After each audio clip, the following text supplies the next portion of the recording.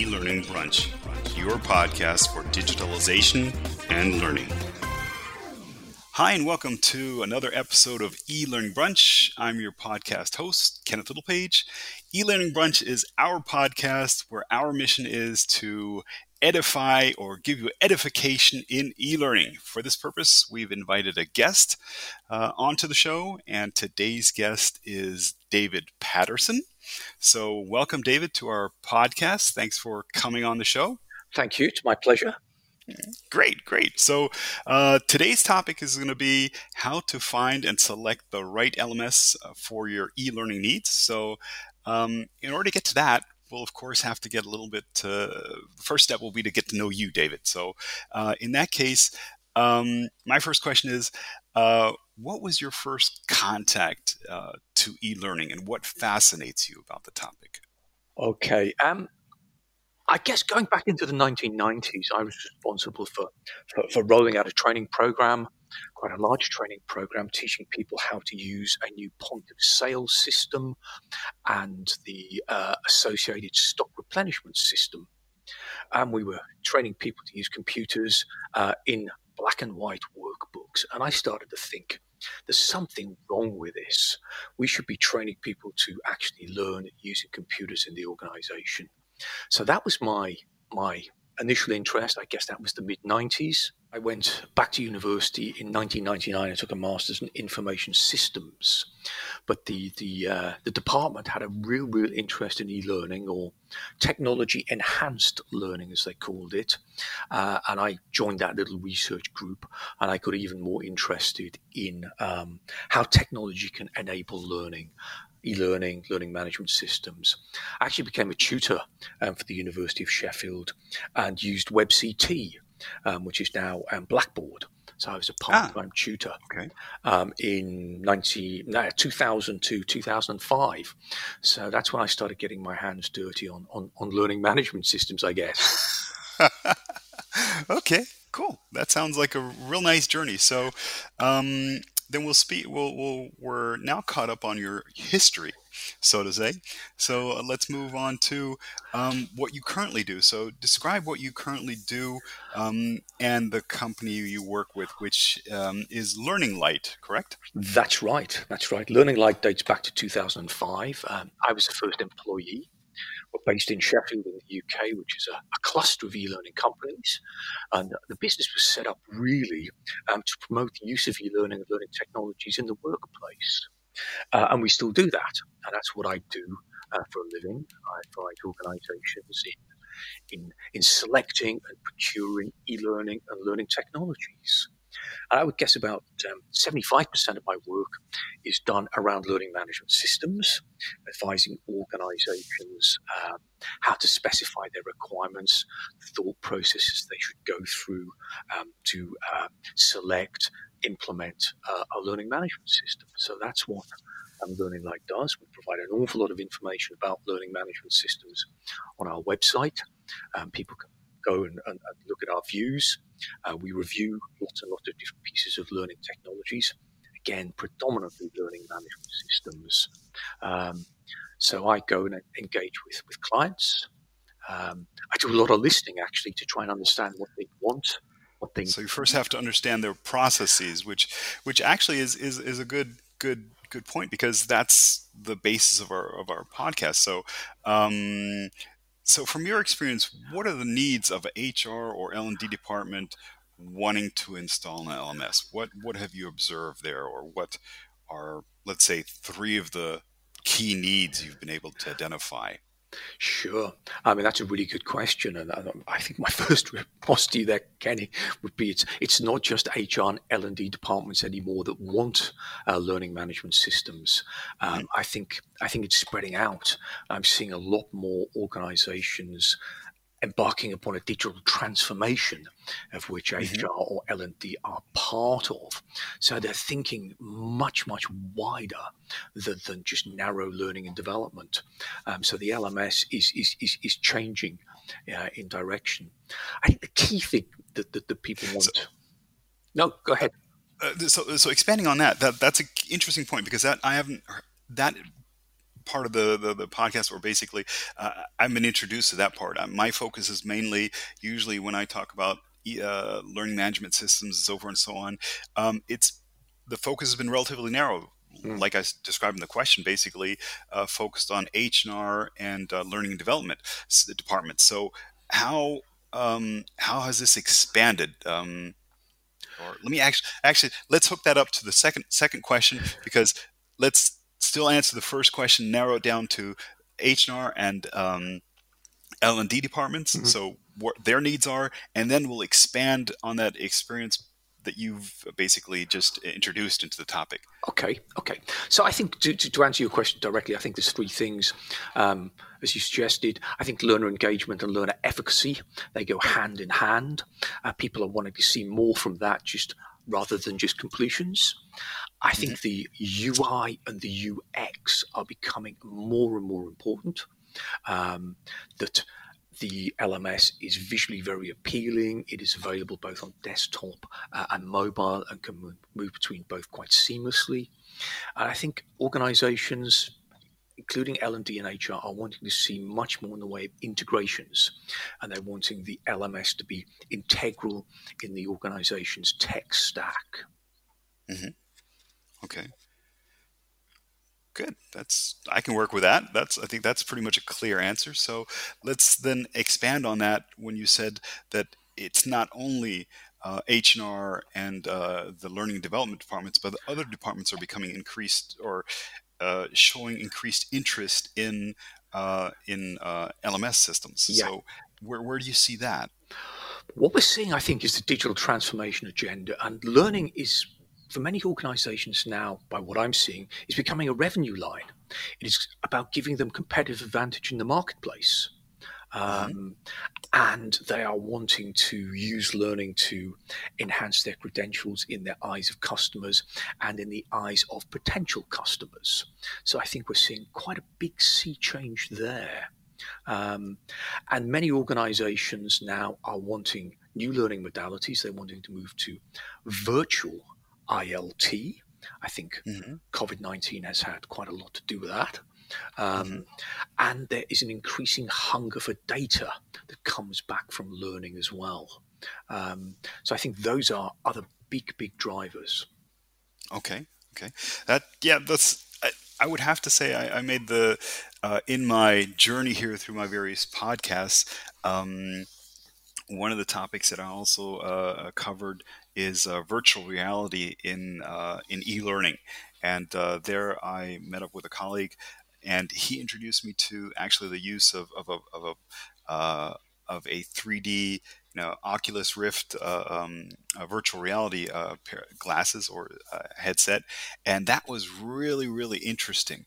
Although I have to say, learning in a true in this case, a true virtual environment, which this was. So basically, what it represented was a course room, and you could interact in the course room and so forth and so on. That was pretty crazy, and I have to say, um, it's something that's new, and I. I still think that we're a little far away from actually realizing a complete learning module in a virtual reality environment. I think virtual reality has been coming. Hmm. I think it will continue to evolve. I think it will get better and better. Excuse me. And some of the learning experiences I've explored in virtual reality, particularly in high-risk compliance training. I Hmm. took the course that involved repairing the mobile phone mast, for instance, and Hmm. I actually suffered from vertigo when I was halfway up the mast. Something I'm not very proud of, but yeah, I had to say, take this headset off, please. Yeah, I can actually relate to that because it was. Although I have to say, as in the first time I used it, it was somewhat disorienting. But I think the more you use it, the better you can get a hang of it. Mm. Um, but you never know. If you're like in your case, if you're afflicted with vertigo, then that that whole thing, kind of crumbles on you there. But Yeah. okay, interesting. So, Interesting. there's some great use cases emerging for VR. It will evolve. It'll get better and better. The hardware prices are coming down. I think it's good. I think there's a lot to look forward to there. So another thing that I was wondering, from your experience, are most of your customers first-time LMS buyers, or are they customers that are looking to switch from one LMS to another? Is there a tendency that you could describe there or see? At the minute, I've got a mix of both. I am Hmm. seeing more people wanting to switch than Hmm. I did. So yes, people are wanting to move from legacy LMS to much, much more capable LMS with a big focus on the UI and the UX, Hmm. mobile delivery. Becoming much more important to a lot of organizations. But surprisingly, there's still companies that are new to learning management systems as well. So I'm seeing both. 5 years ago, it would be largely new. Now, more people are looking at new and exciting replacements as well. Hmm. So that actually kind of ties in real nicely, because you said one of the questions that I was also going to ask was basically if most of the customers are seeking complex solutions or simple solutions. However, that is probably now, listening to you, a loaded question, because um, judging from the requirements, I guess it would one could say a complex solution, but it should be simple in its application. Yeah, I would agree. I think that's a very, very, very astute comment and way to look at that. Yes, I think. I had to revise my question on the fly there. No, but you're absolutely right in what you say. People want greater sophistication, but they want simplicity. And I come back to this importance of the UI and the UX for both the learner and the administrator, where things are getting interesting and complex are the workflows and the data that's being captured at the end of it, and the learning modalities that can be delivered, such as virtual reality and the XAPI learning statements and other things that really are giving the richness now. But the learning experience has to be core, and the learner really, really has to have a good experience, and that has to be very simple and very elegant and very effective for the Mhm. learner. Because we've always suffered as an industry from an engagement problem with learning technologies. But I think now, That is definitely correct. But yeah, that's a question or a point of discussion that'll come a little later in our podcast here. But the other thing that I wanted to find out from you is, have you seen an increase of customers due to Corona? I did a little research, and I wasn't able to actually pinpoint an increase of like a spike in the purchase or requests of e-learning systems, but the general market trend currently. Of course, whatever statistic you look up, that everybody has a different statistic, but most of them showed a significant increase. So currently, the LMS market sits around $8.7 billion for, I think, 2019 it was, and it's projected to go up to about $38.1 billion by 2027. So, have you now specifically during Corona seen an increase? I think so. Yes, I think there's a spike. I think Mhm. there was during the first lockdown in terms of March 20, 2020, get it right, David, things froze. And Mhm. vendors I spoke to said, things went a little quiet. Mhm. Most of their loss then has been recovered, and now vendors I speak to in positive territory. And the other thing I think is really, really interesting is some of my clients who procured LMSs with me over the previous years. I kind of keep in touch. I said, I bet you've got some users now.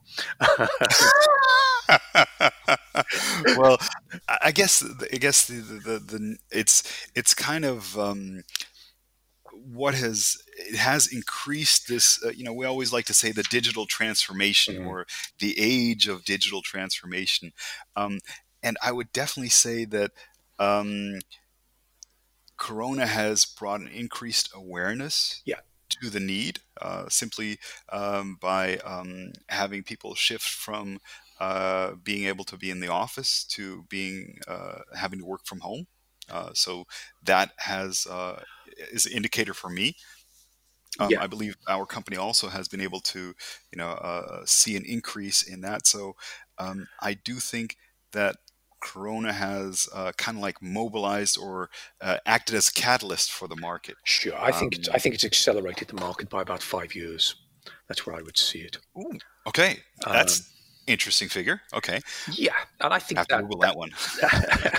that I think comes from The Economist, Kenny, which I subscribe to and read avidly every week. Uh, Okay, okay. so yeah, home working is accelerated, but it's not Hmm. just home working. I think it's also organisations keeping in touch with their clients, and Hmm. it's not just about Zoom calls. It's actually providing something useful to their clients as well. Hmm. And I Hmm. think learning, is a route to competitive advantage for many organisations that are prepared to grasp it.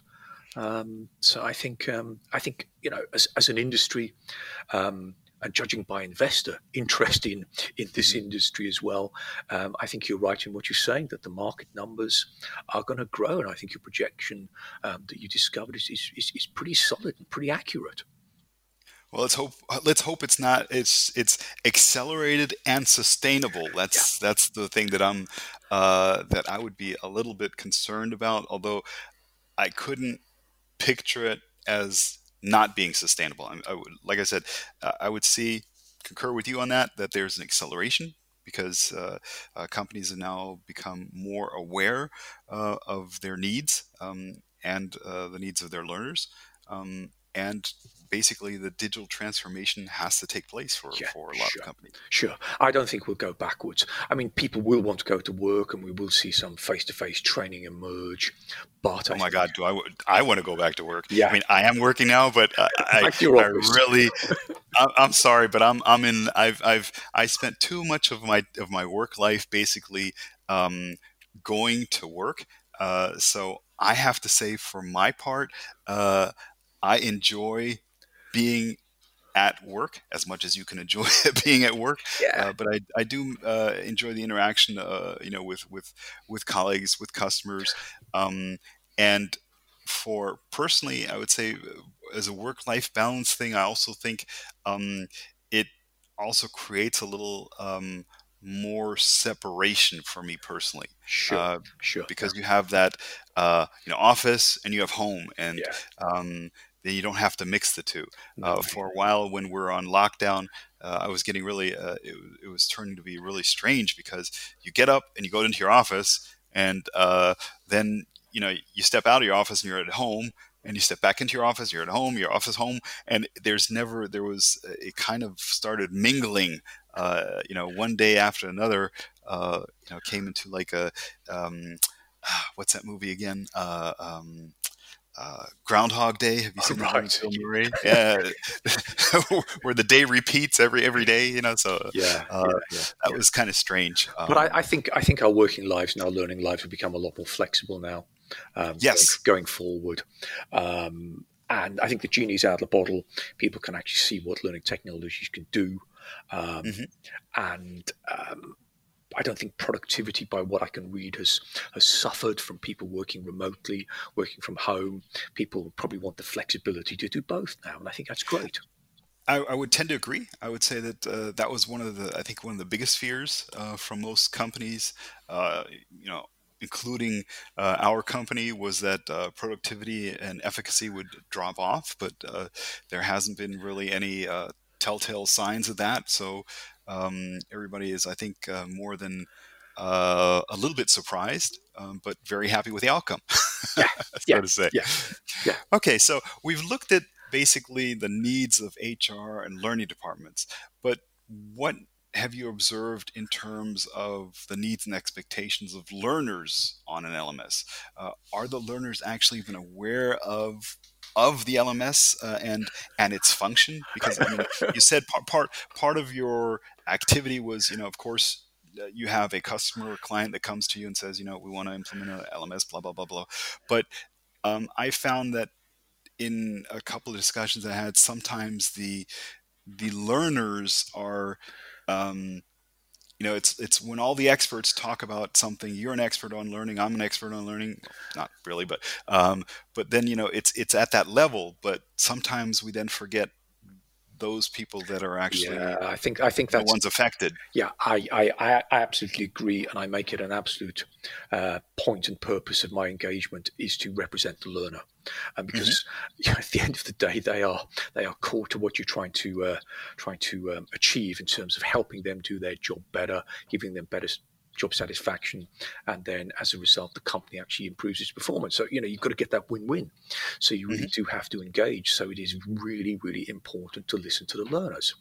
So I had a large client, um, large charity, very well known charity here in the UK, and I and my colleague we interviewed learners across their organisation to Hmm. understand their needs and requirements. Um, and I absolutely believe in doing that, and it's great to listen to the learners. Many of the people were a little scared of technology, but if they feel that Hmm. they are in some ways being recognised and their requirements being noted, when this solution is implemented, you're going to get such an improved result because you have the local champions there in that part of the organisation. So, oh yeah, this is really good. You should Hmm. use this. So yeah, you have to um, ensure that the learner, as well as all the other stakeholders in the organisation, are consulted with and listened with, and it's so important. Do the learners know what the LMS does? I think they have a foreground awareness of what is going on, Hmm. and I think LMS are getting so much better in providing choice and support, really, really efficient and effective search, so you can help people do their job better, as Hmm. opposed to just pushing content at people and saying you must take this course, you must do this. So Hmm. getting that balance between sort of uh, what the organization needs and what the learner needs is key. And a well-designed LMS that sits there in the tech stack is engaging, is it effective, obviously producing good content. Hmm. People will just come to see it as part of the day to day. So the foreground value will be there. The background awareness, well, they probably don't need to worry about that. Um, it's making good recommendations to them. Hey, you took this course, maybe you should look at this. So it's their friend, and if Hmm. that can be achieved, then the whole thing's going to work. Okay. Well, now let me get to. I had in a previous podcast with David James. We came up to. He had a really interesting assertion, um, and we talked about this. So I'd like to get your input on this too. So we've covered basically the HR, the learning department, the company itself. We've looked at the learner. So you said basically when analyzing, you do not only a top down but also bottom up Absolutely. analysis of everything. Um, and the point of discussion that we had though was that the implementation of an LMS in itself does not guarantee an increase of employee performance. That's absolutely the case. Yeah, I would agree. You absolutely agree. Yeah. Okay, that was kind of too short for an answer. So So we'll have to build on that a little bit. just So we're just implementing the LMS is and making it available is the beginning of the journey. It's by no means the end of the journey, and there is a journey that the organisation has to go on. have you, but have you seen that in is it something that companies that come to you are already aware of, or is it sometimes kind of like with blindfolds? Sometimes we have when we discuss topics or thinking about topics, we have a certain assumption base. So and sometimes we assume that discussing on a certain topic that the other party automatically is on the same level. And in this case, the assumption from most companies or clients is that I need an LMS. I'm going to implement the LMS, and once it's implemented, performance will increase. Mm-hmm. End of statement. Um, or do you see a certain education factor that needs to be involved there? Are most Sure. Are the companies, do they need that? Yeah, that's basically the question. Do they need? Do most companies that come to you already have that factor built in, or would you say there's a still large portion of those that simply go, okay, we need this, and then let's go? Yeah, I mean, many organizations have many different needed requirements Hmm. from their LMS. Some that already have an LMS will recognize that there are failings there that are actually mitigating against its usage. Um, Hmm. in that the platform gives a very, very poor UI and UX, for instance. People have tried to use it and have come away disillusioned Hmm. with the provision. And they're seeking to overcome that problem by migrating to a new LMS. And the Hmm. organization has obviously bought into what the LMS can do for the organization, but they've obviously failed to get the learner to buy in to this modern way of learning. Hmm. And I think it is about, as we discussed a few minutes ago, around engaging with employees in the organization to understand their wants and needs. And if they believe they are being listened to and their requirements being taken account of, you're putting a good firm foundation there, because when that day arrives, when a new LMS is going to be rolling out, you're going Hmm. to actually have allies on your side and influencers in the organization. And in many ways, it's a marketing exercise within the organization. And you have what I call the balance and the bargain. Um, Interesting term. I haven't heard that one yet. Okay, I'm curious for you to expand on that now. okay, so to make the platform work, you have to have a delicate balance between the learner's needs and requirements and the organization's needs and requirements. Hmm. So you're actually creating a point of balance, and there's a bargain on both sides of that. Hmm. For the learner, they need to feel that they have a degree of control, they have a degree of choice. But what I feel is too often missing when learning programs are started to be pushed out in the organization is feedback and encouragement from line managers in particular, and recognition. So once the Hmm. learner on the one hand feels they have control and they have direction, and is learning at the point of need, they want that support and recognition and feedback that they are being noticed for actually embarking upon a learning journey or using the system. And too often that side of the equation of the balance is missing. So I think that is so important. Um, the bargain side of things is that the learner actually improves their performance, their job satisfaction improves, and the organization benefits as a result. So those are kind of the two sides of my argument, the balance and the bargain. Okay, I think that's very, very well, very descriptive. I think our listeners will have to listen to the show again to pick up on all the information that you've passed on so far. But in the next question that I have that comes to mind, um, from this discussion that we've had is, um, in a step before. So before deciding, this is probably, for all those people listening to the podcast, before deciding to implement an LMS, what three critical questions should customers ask themselves? There should what three things would it be nice? I mean, of course, when they come to you, you of course take over that activity. But can you imagine three things that an organization or a customer should do, that they should critically ask themselves before they come to you or before they want to implement an LMS? Mm. that's a good question. I think the organisations, different organisations come at this from different perspectives. Really, um, Hmm. is this an internal project to improve the performance of my team, my employees, or is this you reaching out into the market in terms of an extended enterprise model, which I think we've touched on Hmm. on the other side of things. Um, so in many cases, there has to be a business imperative. Why are we doing this? Hmm. What is that we are seeking to change? What is the problem we're seeking to change? Or what is the opportunity we need to address? Hmm. Organizations, pretty much every organization, doesn't buy good practice, it buys performance. So in Hmm. some ways, the organization has to then think through what are the performances, what are the changes we are looking to see in our organization, from the way that we go about doing things. So I guess those are two.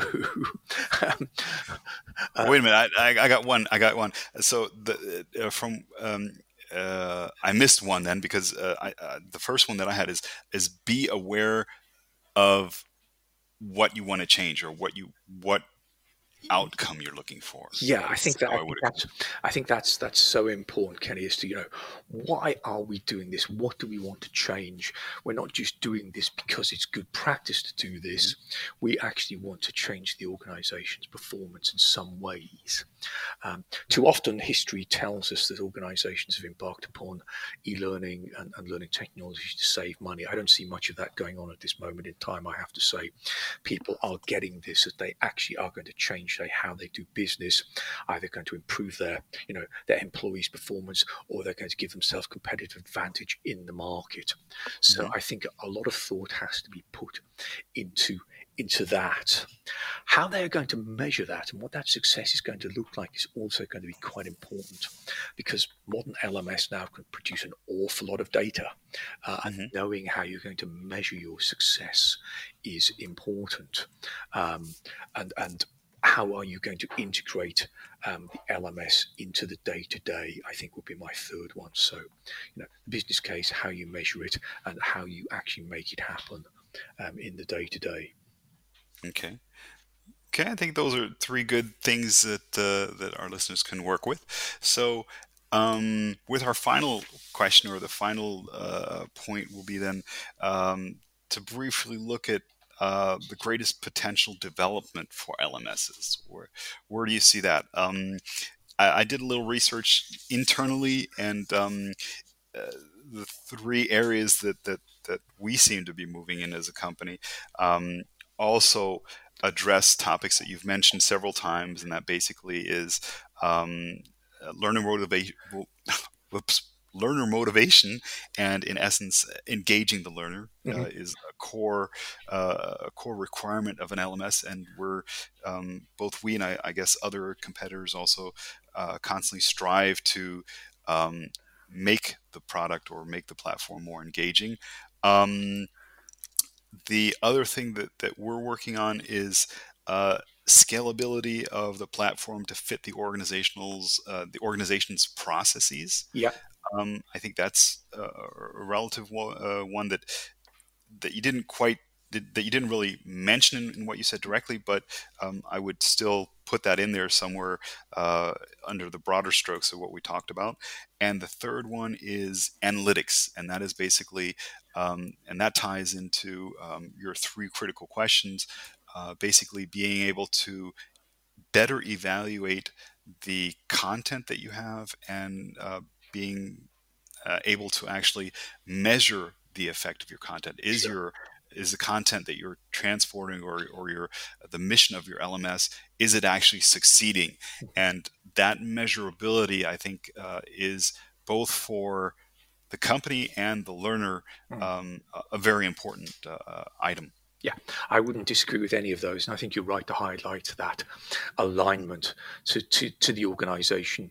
And LMS can do that now so very, very well, just in terms of mapping the organization's hierarchies, integrating with their workflows, learning at the moment of need. So, yeah, I think you make a great point there. And to me, to answer your question, the LMS is going to be, in one way or another, as I think you alluded to earlier, in many ways, it is going to almost disappear into the background. It will have a foreground presence when it provides a piece of learning, but that could well be it popping up in a completely different system, saying, hey, I can see you're struggling with this. Hmm. Here is a piece of learning that you may well find useful. And we're going to see a lot more of that in terms of that smart AI rendering learning at a moment of need.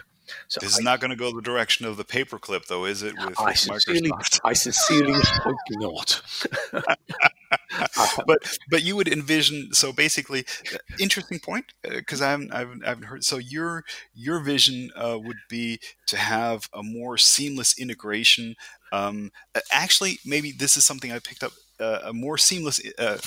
Well, I'm getting ahead of myself. Okay, it's something that I picked up in other conversations, but something that I think would apply to what you said. So, and you've also said in the podcast, so a more seamless integration with other software that the company is using, to the point where that the learner doesn't really realize at which point he's going into a learning modus, Sure. so to say. So it's kind of providing information on a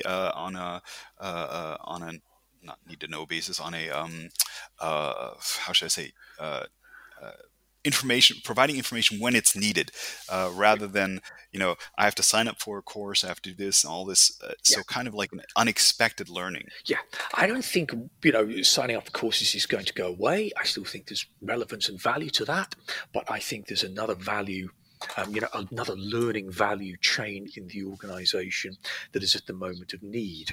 And I have a Mhm. horrible, way of thinking in terms of learning value chains and virtual value chains. And obviously, Michael Porter's value chain, being the grandfather of all of them all. So I see learning value chains in the organisation, and rendering solutions at a moment of need, I think, is going to be one of the things that's going to be very, very interesting. And those projects are taking place. I've seen a couple of them now. And I think there will be kind of the emergence of sharing knowledge and sharing ideas, and creating these great learning tomes in organisations. And a guy called Ravi Kalakota wrote about this, Mhm. turn of the century, Mhm. in terms of the new organisational architectures, as we somehow seek to capture tacit knowledge and experience and make it discoverable, be Mhm. that held by the individual or by points of learning or advice or guidance that individuals have produced. And people have been playing with SharePoint for years trying to do that. Mhm. But I genuinely think the technology is emerging that we can do that as well. So we may well see that merging of learning and knowledge and sharing Mhm. come along as well. So I think there's some Interesting. So, really, really exciting developments coming. We okay. touched on VR. I think AI and this kind of ability to index and discover knowledge, I think is going to be really, really important as well. Okay, fantastic. Well, I think for all our listeners, I think you've answered most of the questions that I have, and I think it was very informative for me personally. It was so. Um, I'd like to say thank you very much for that part. My pleasure.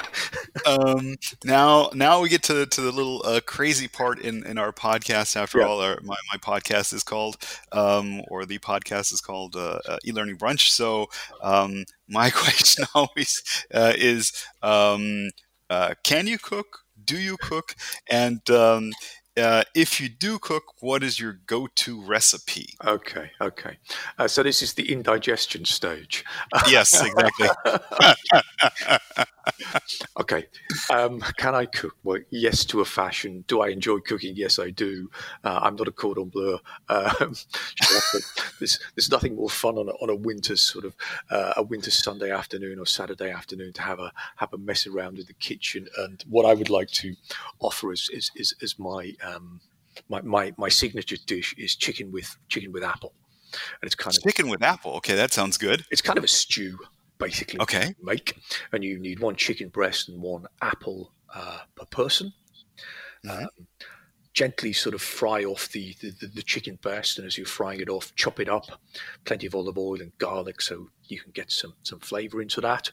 And when they're nicely sealed, just core the apple and quarter it or sixth it, depending how big the apple is, and lob that in, and just gently warm that through. Then a chicken stock or a vegetable Hmm. stock, Hmm. kind of herbs and spices that you've got lying around.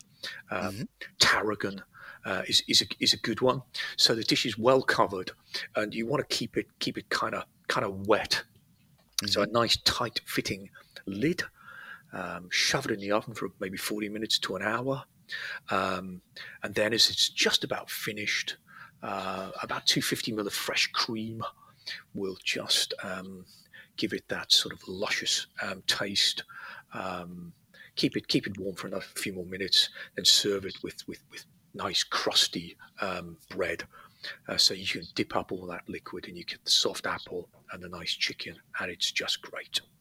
Okay, David, in any case, let me tell you this, should for some reason your career as a e-learning expert not work, you might want to go into the idea of describing dishes or a TV cook show host, because that was probably one of the coolest descriptions of any dish that's been prepared that I've heard. At least you use so many nice adjectives that I think, especially the luscious was the one that you used. You got me. If you need me to write that down for you, Penny, I think I would, just so I can post it for our listeners to listen to. Really happy to do that. It's the only way I can do. that would be fantastic, because I'm certainly going to try that. I think that's even something that I could serve my wife, which I would probably have relative success in preparing. It's not hard. And that's my main focus. It's not hard. It has a simple UI, UX to use. It's intuitive, and I think, as you mentioned, it's also scalable. So I think it matches all our criteria for our LMS that we discussed. So we have a very nice crossover between LMS and cooking here. Yes. But yes, I would be very, very thankful if you did send me that recipe. And what I'll do is I'll cook it, and I'll provide you a picture of me cooking it, and I'll give you the input from my wife. If she survived my cooking first, and second, then how it tasted. So, sure. Okay.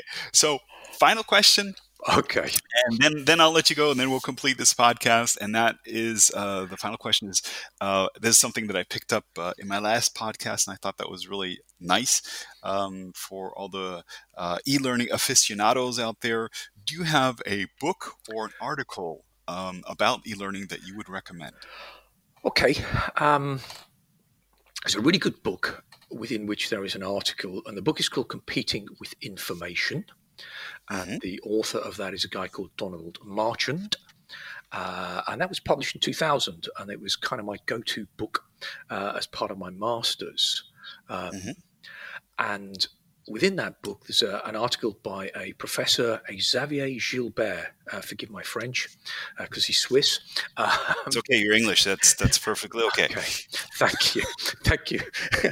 And it's called From Information to Knowledge: How Managers Learn. And it talks about designing a learning architecture to build a learning organization. And it's not just about a technology, but one of the strands. I was reading this in 2000. You think, this is what the LMS needs to do. So it does come from an information systems perspective. I can send you the link, so you can find that as well. But it is such a good article, and he has a really, really good framework that is quite easy to follow for any organization, wanting to create this mythical beast of the learning organization. Mm-hmm. So the interesting thing, you said, from when is the article? 2000. 2000. So, I mean, we're talking about an article that's 20 years old now? 20 years old. And that still carries relevance, and the base construct of the whole thing is still applicable today. That's fantastic. The base construct is perfect. The base construct is perfect for today, and our technology has accelerated so much in 20 years. To achieve it now is relatively easy. I'll take a picture of his table, and we'll breach copyright, and I'll send it to you, or I'll scan it or something, Kenny, and send it to you. Just have a look, see what you think. Interesting. Okay, I'll do that. Thank you very much. So we'll post the link in our information site, or basically on the podcast. Sure. And then our gentle listeners can then go there and listen. So that's all the time we have for today. I think we've once again little expanded the time, but we had a short technical difficulty. So we'll see if we can cut that out or Please. if that will be in there. So then again, thanks again to my interview partner, David Patterson. To all our listeners out there, if you like the podcast, please smash the like button, or if you have any comments, please let me know. I'll also provide you the links to David in case you have more detailed questions or need some more awesome edification on the topics of e-learning. I think David is as you've heard, a very knowledgeable person and very eloquent. And maybe you can even wring out a recipe, another one out of him. So I think it's a win-win-win-win-win for you if you do contact him. And as always, that and other information can be found under hashtag eLearningBrunch. The next podcast will be on the 9th of March. So be part of the e-learning revolution and empower yourself with knowledge. Listen to eLearning Brunch. Thank you very much.